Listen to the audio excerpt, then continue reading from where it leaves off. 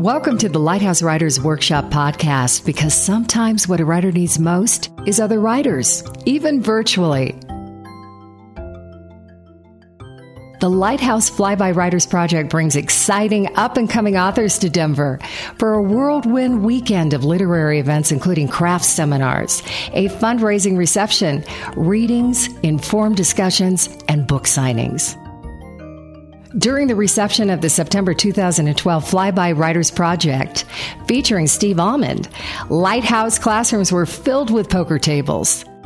A light-on-their-feet volunteer team served up drink refills to battling poker players, both novice and cutthroat. And during the middle of the poker tournament, when half the players had lost their final chips, Steve Almond took to the grotto stage for a reading. The poker tournament raised nearly $6,000 for Writership, a Lighthouse program that provides tuition assistance for those individuals who find the cost of studying and advancing their lives as writers prohibitive. Thank you to all the Flyby reception participants.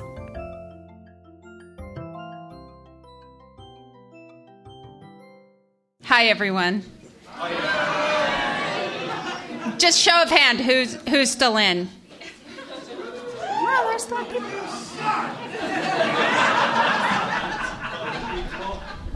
And I just have to ask, because the ethics committee approached me, is anybody hustling us tonight? There's one in our team. Okay. I heard reports. It was anecdotal, and I'm not making any formal charges. But I've heard. I've got your number. What we're going to do now is actually introduce the person you're here for. And we are not so narcissistic as to not know that you're waiting for us to get off of the stage. And we had this whole plan. There was a comedian who was going to come and introduce him, and it was going to be hilarious, and it was going to be awesome. And you were going to, like, your face was going to hurt. You were laughing so hard. But he didn't show up. So it's just us. Yeah. So Mike was going to start us off. I was?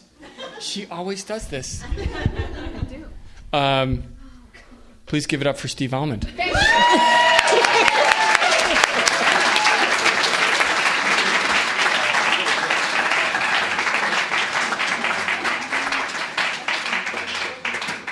That was a great introduction. And I don't feel guilty at all, because I have been giving all night at my poker table. I've been so generous. So I've just had a great time, and had a great time all day, and I'll read a little bit of this poker story, because I know that fundamentally I would rather be playing poker than listening to me. So, and I'm going to read from, since this is the first time I think I've ever read in Denver, I'm just going to read from like 17 books, but just like a sentence from each. The poo-poo platter of readings. But thanks so much to Lighthouse for bringing me in, and I've just had a ball. You guys are great.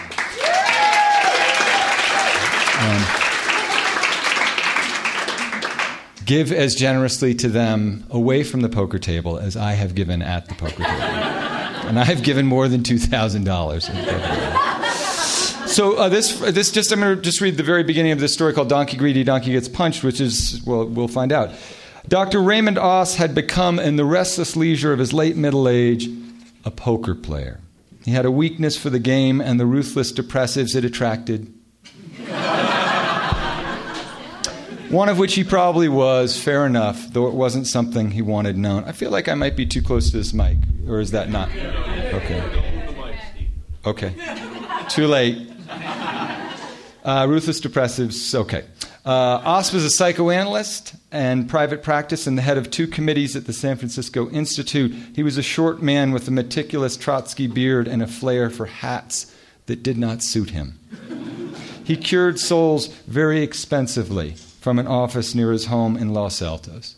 On Saturday mornings, Oss put on a sweatsuit and orthotic tennis shoes and told Sharon he was off to his Tai Chi class.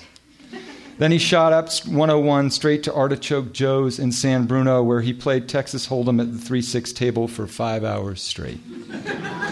He mucked 80% of his hands, bluffed only on the button, and lost a little more than he won. He didn't mind losing either if the cards were to blame. It was only when he screwed up, when he'd failed to see a flush developing or got slow played by some grinning Chinese maniac, I appreciate your appreciation of racism. Because you'll find it's a theme in my work. God is angry. Got so played by some grinning Chinese maniac that he felt the pinch of genuine rage, and even these hands offered a certain masochistic pleasure, a mortification that was swift and public. It was an inconvenient arrangement, tawdry from certain angles, but Os couldn't help himself. The moment he spotted the dismal pink stucco of the casino's facade, the sea of bent cigarettes rising from the giant ashtray under the awning, he felt a squirt of brainless adrenaline.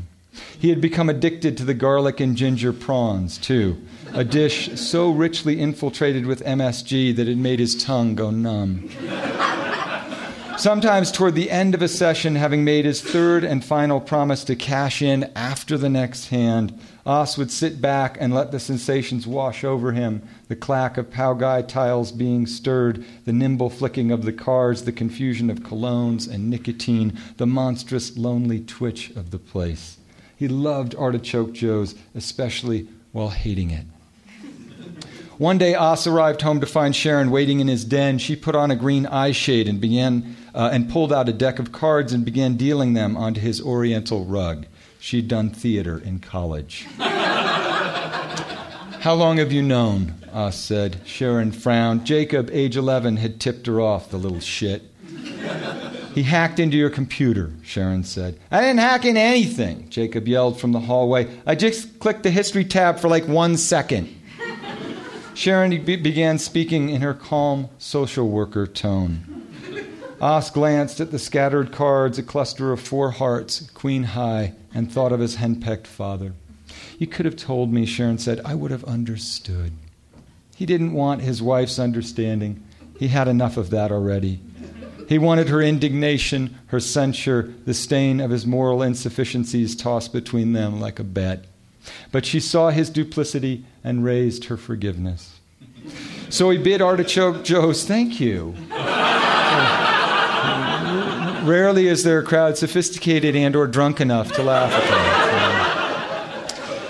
So he bid Artichoke Joe's farewell, farewell green felt, farewell ginger prawns, and started playing in a weekly game with fellow analysts.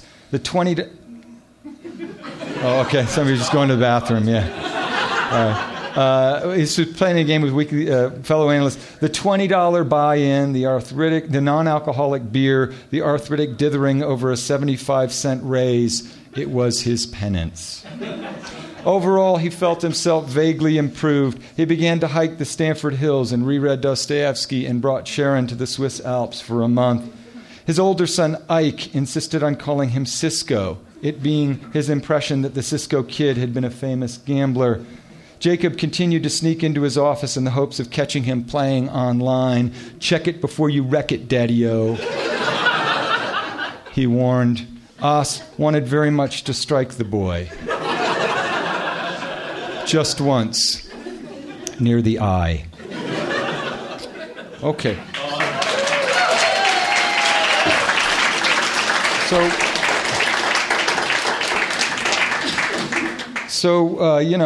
apparently there's an election coming up. And so I wanted to read from My Life in Heavy Metal. There was a story that I wrote, a story called How to Love a Republican.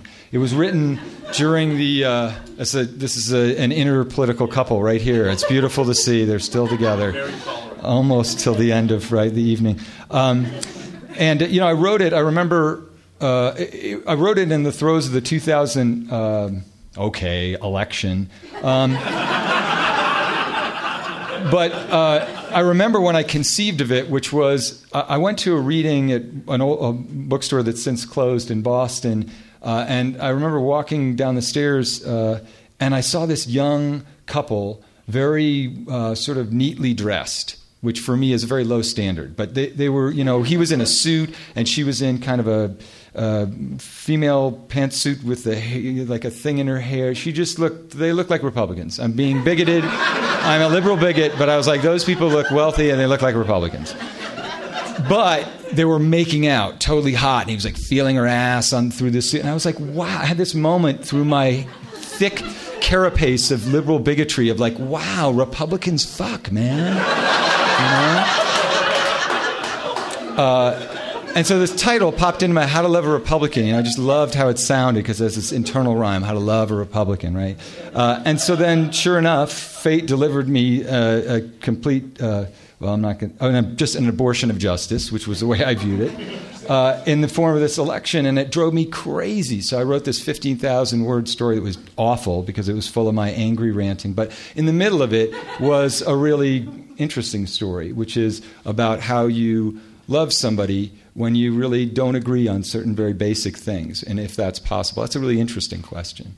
Jane Austen asked that question every novel. So I'm not going to read any of the really interesting, thought-provoking part. I'll just read a sex scene, since you guys are soft.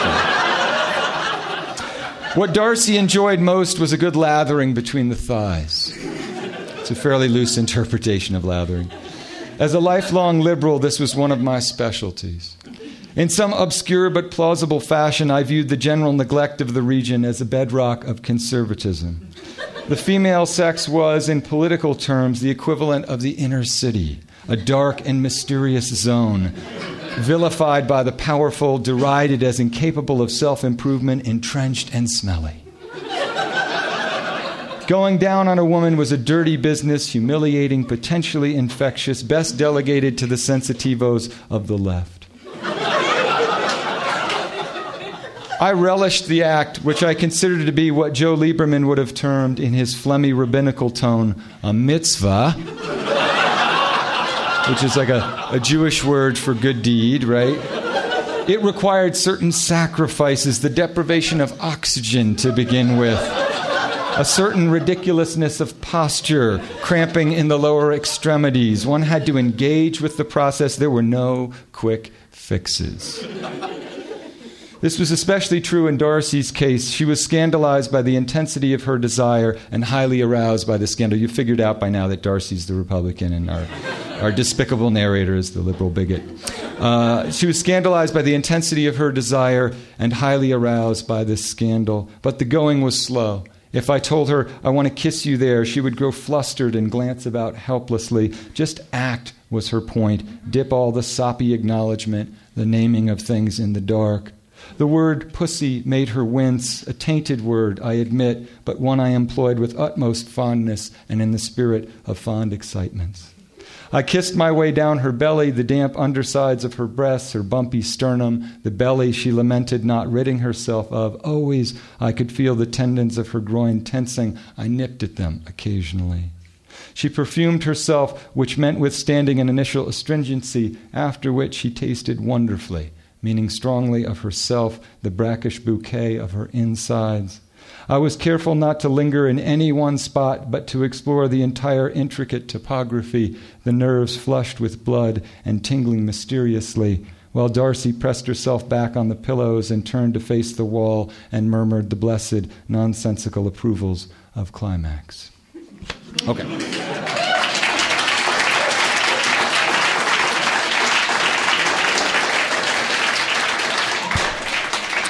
So we had a really amazing classes this afternoon. They were so fantastic. And one of the just most wonderful, delicious moments, I think it was in a humor class, is asked people to write these primers.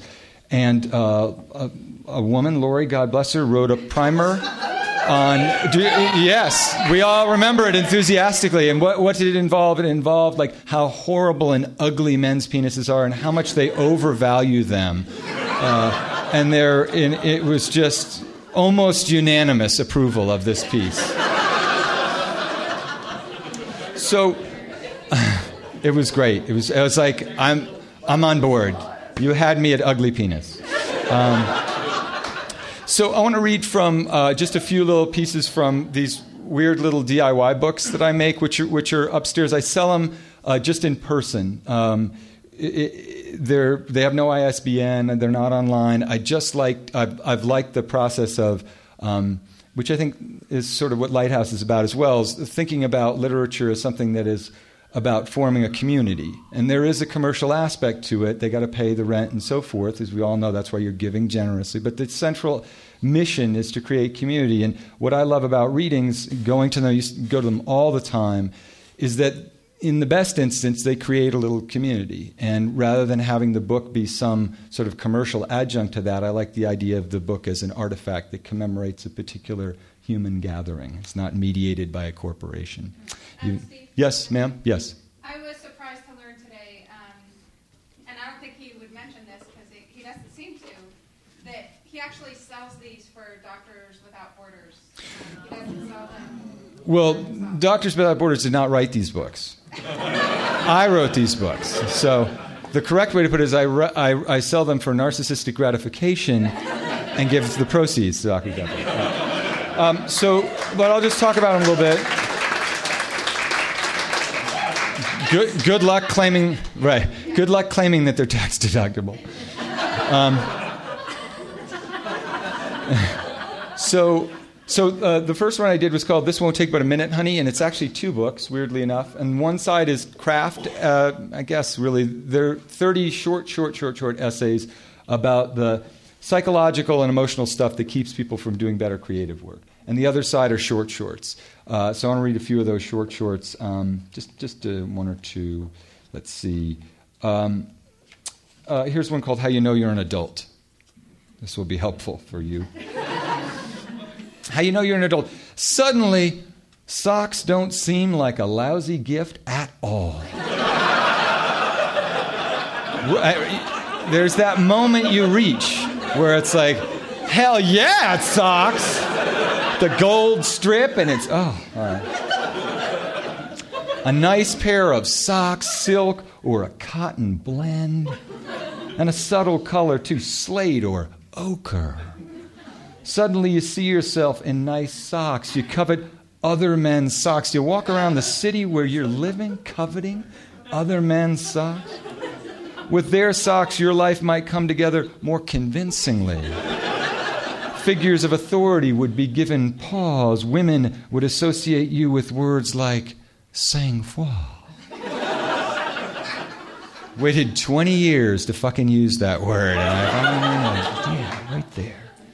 You're not obvious about this new, what to call it, interest. You don't linger around the dainty sock racks looking forlorn or urge your friends to go barefoot in your home. You drop hints, though. Keep up a healthy correspondence with the surviving grandparents. Make a point of thank you notes. You do these things. Exhibit a little grace. And just like that, your feet slip inside the fabric and you rise and walk like a grown-up. So weird.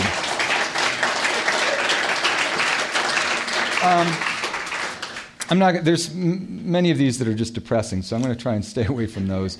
But there was a woman who wrote a great piece this afternoon about being an angry cashier, basically, in a bookstore. And it's just full of this totally deserved, earned grievance at the public and their awfulness. And of course, when I was sitting around writing horrible stuff for 10 years in Somerville before I stopped making bad decisions or really horrible decisions, I just spent like 10, 14 hours alone writing. And they don't tell you this when you sign up to be a writer. It's mostly really lonely and kind of doubt-provoking. So I would just get human contact wherever I could. Suffice it to say, I had no friends. Like I did have a weekly poker game, and I would show up there like a crack addict. Like, hey guys, how you doing? Yeah, you know.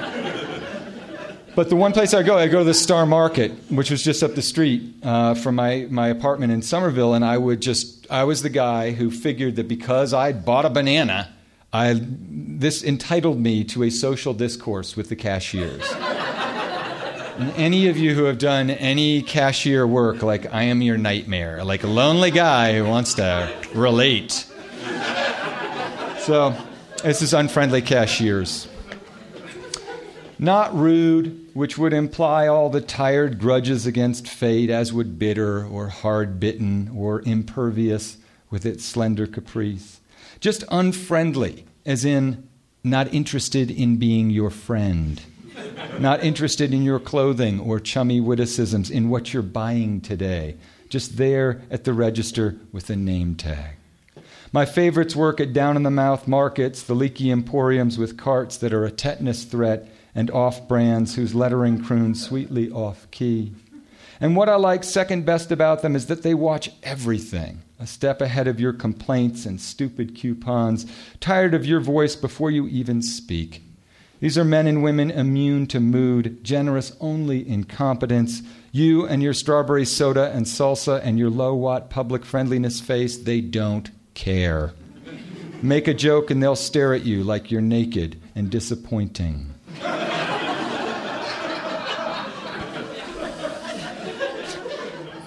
Funny to you. And what I like best about them is this stout refusal to prettify the situation, to obey the cursed slogans of our age with its pathological ulteriority and salesmanship, with its spirit, the color, and composition of hot dogs. And best of all, those moments when something unusual and true and funny happens. When a spoiled kid throws up from too many animal crackers, the unctuous new bag boy rams a plate glass window, or the manager slips on the ice outside on her ass. And the cashiers, all in a row and against every grain of better judgment, grin. This is a mean...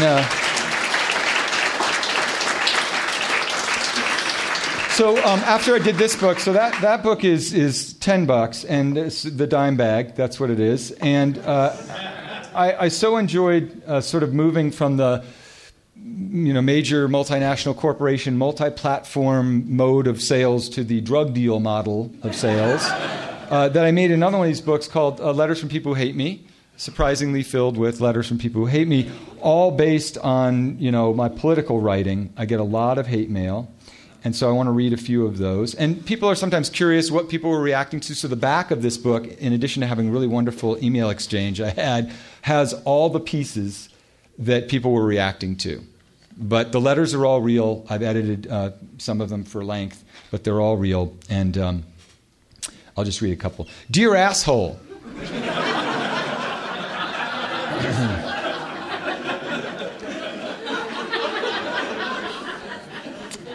You are a fucking idiot. And your daughter in the picture on your website looks like a maggot. You're a disgraceful American, and it would have been so nice if you had been a passenger on one of the planes that crashed into one of the World Trade Towers on 9/11/01. Signed, Joseph Kelly, who's here tonight. Where is he? Denver's own. Okay, so that's his letter. Here's my response. Dear Joseph, okay, you got me. My daughter does have kind of a maggoty look to her. For a while there, my wife and I were able to delude ourselves. I guess all parents do. We tell people her skin was alabaster or sometimes pearlescent.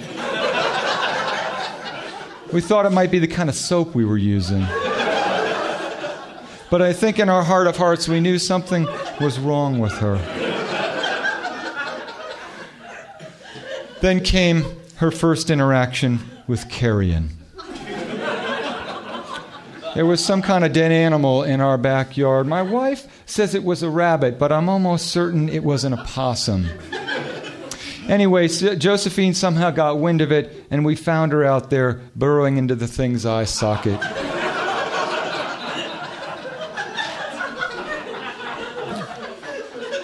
The neighbors came out to watch.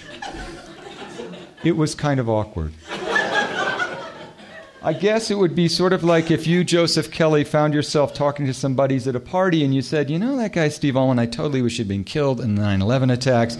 And this voice behind you says, yeah, totally, we should have killed that filthy Almond. And you turn around, hoping to maybe give the guy a high five, only to discover that it's Osama bin Laden.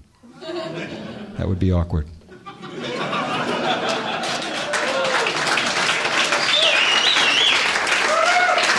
Here's another one. It's quite short. Steve, you are such a pussy. It's from Brian Holmes. Brian, couple of things.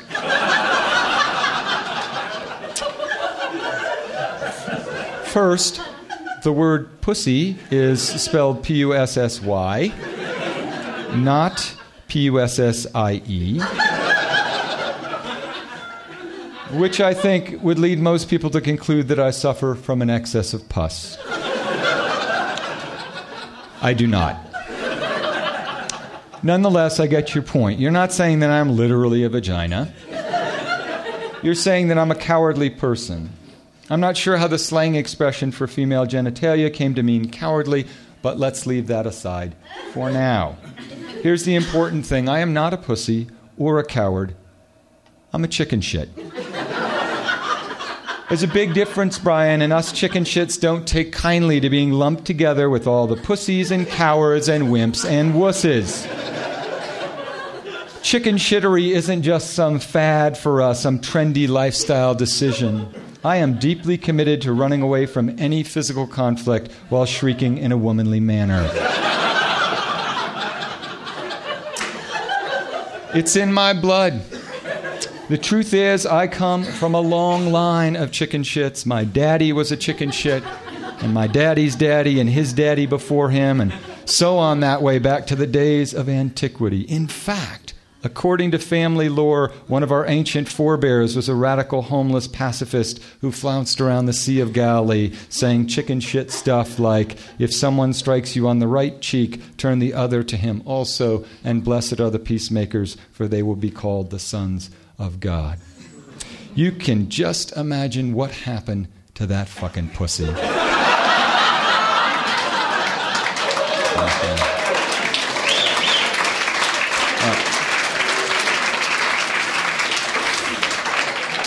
So the third book I put out, continuing on this theme of very accurate titles, is called Bad Poetry. And it contains a whole bunch of bad poems that I wrote not when I was 16 or 26, but when I was 36 and 37. I had a book in the world, and I had an MFA. I'd been writing for years. And the reason I think it's actually kind of a useful book in a certain way is, one, it reminds us that writing is mostly failure.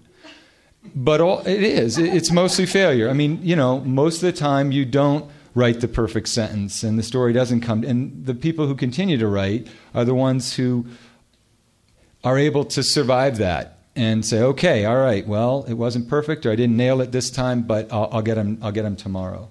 I don't mean to be a downer about it, but anybody who thinks you just go to the keyboard and it's just always wonderful is just crazy.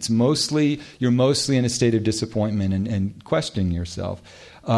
But it's instructive to look at your failures. It's instructive to look at them because I really am convinced hiding behind every bad poem and essay and novel and story is a really good, important, true story that you just weren't ready to tell yet.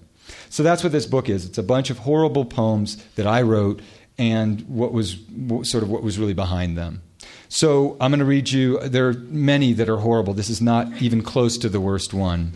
It's called Ode to Water, which sounds fine, except that ode is spelled O-W-E-D. It's your first sign of trouble, folks. Here goes. It is said the ocean forgets everything. Right? Haven't you heard that like a 1,000 times? Like, don't give your keys to the ocean, man. That ocean forgets everything. Sure. Said by the poet. Forgets the lash of lightning and the stones it grinds to sand and the planks it swallows without joy or renunciation. Just gobbles. Our way is to condemn reckless water, right? I'm even now, as I read, condemning reckless water. We like water we can walk upon or stare into or pour down our funneled throats. We like water that plays at tranquility, a flatness laid like maps across everything. We might have come from this placid body, might have grown smooth skin or flippers, sure, why not? And holes to breathe from, those insistent hisses which order us home to our villages. Of course they do, of course. That's why I'm from a village. The speaker of this poem's from a village. To our wives and children, sure, throw in the kids. To To hearths murmuring. Listen now, you're going to learn something. To hearths murmuring with stew. Murmur, murmur, murmur, murmur. And black earth we trench and feed, sun raising salt water on our skin.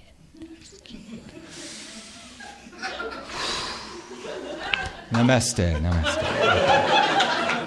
Could I get any deeper? I suspect not. I rubbed this one out back in the Clinton heyday. The proximate breath. I made a Bible college in Western Carolina made the extraordinarily poor choice to invite me down to read. I reciprocated by making the extraordinary poor decision to go and read this. And so there's like 100 freshmen, Bible school students all required to be there. And I read this line, I rubbed this one out back in the Clinton heyday, and there's just this one kid, who can't, he goes, and I looked at him and I go, you masturbate too, that's awesome, I do too, and we have something in common now. And he later sent me an anti-Semitic email. And that's true, weirdly, but from his own email address. He was not a very clever criminal. All right, I rubbed this one out back in the Clinton heyday, the proximate cause being the reading delivered by a poetess named Maxine, beautiful in a disheveled manner with knee-high boots and a pleather skirt. She was married to an older gentleman, but I was convinced that I had only to write a poem of sufficient feeling, and she would come to her senses. So it was a love poem. What poem isn't? What I admire so much here is the utter imprecision of my thinking, the lunging about for high-impact words and associations.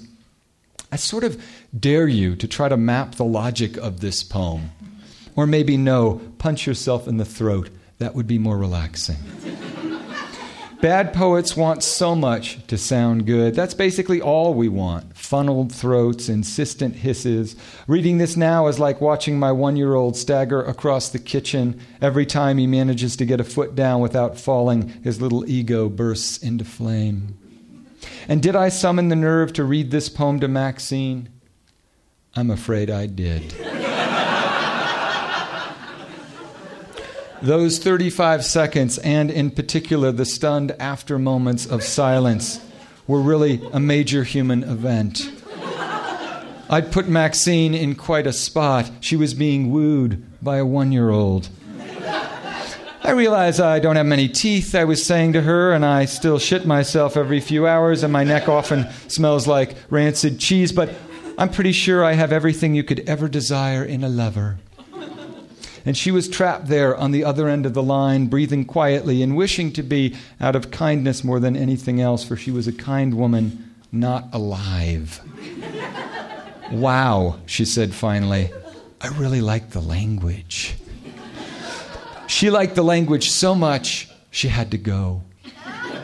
She was so enamored of my ode and so confusingly in love with its maker that hanging up was her only existential option. It was invigorating to wield that kind of power. I was ready to swallow a plank without joy or renunciation. I was ready to condemn some reckless water. I was ready to murmur some goddamn hearths with stew. Who's with me, people?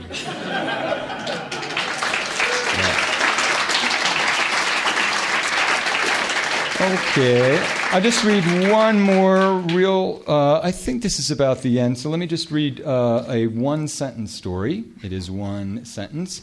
And I wanted to make sure I read it because I think oftentimes, especially when I talk about writing, I kind of emphasize all about unbearable feelings and getting the dark, painful truth of it and da-da-da. And, that's partly true, but it's also true that writing is a place where you get to celebrate the ecstatic, the moments that are really divine, whatever that means to you. And so that's partly what you're trying to do too, is commemorate those moments that are blessed. So this is called I Want to Buy the Guy a Drink Who. In the dead of a scowling New York January spots my great-aunt Meta on 64th and Central Park West, staring doubtfully at the icy crosswalk. And who? This guy, some handsome young fellow on his way to a bar with friends to drink, turns back races across the street, takes her arm in his, and escorts her to the other side. The two of them leaning in, walking slowly, not unhappily, somewhat sexily, in the voluntary lingering of what youth knows of what it is to be old.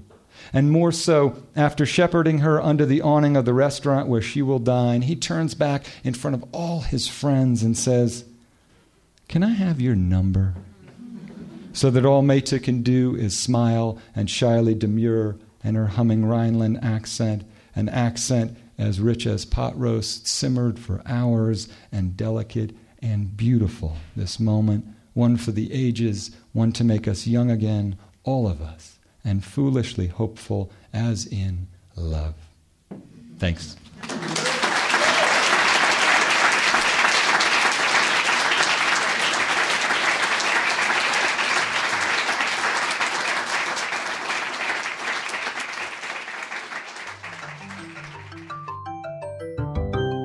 Thank you for listening to the Lighthouse Writers Podcast. We bring this to you thanks to the Lighthouse members, funders, and listeners like you who support the cause. We are grateful to the SCFD Tier 3 for their support. More information on the Lighthouse Writers Workshop and opportunities for involvement can be found on our website, lighthousewriters.org.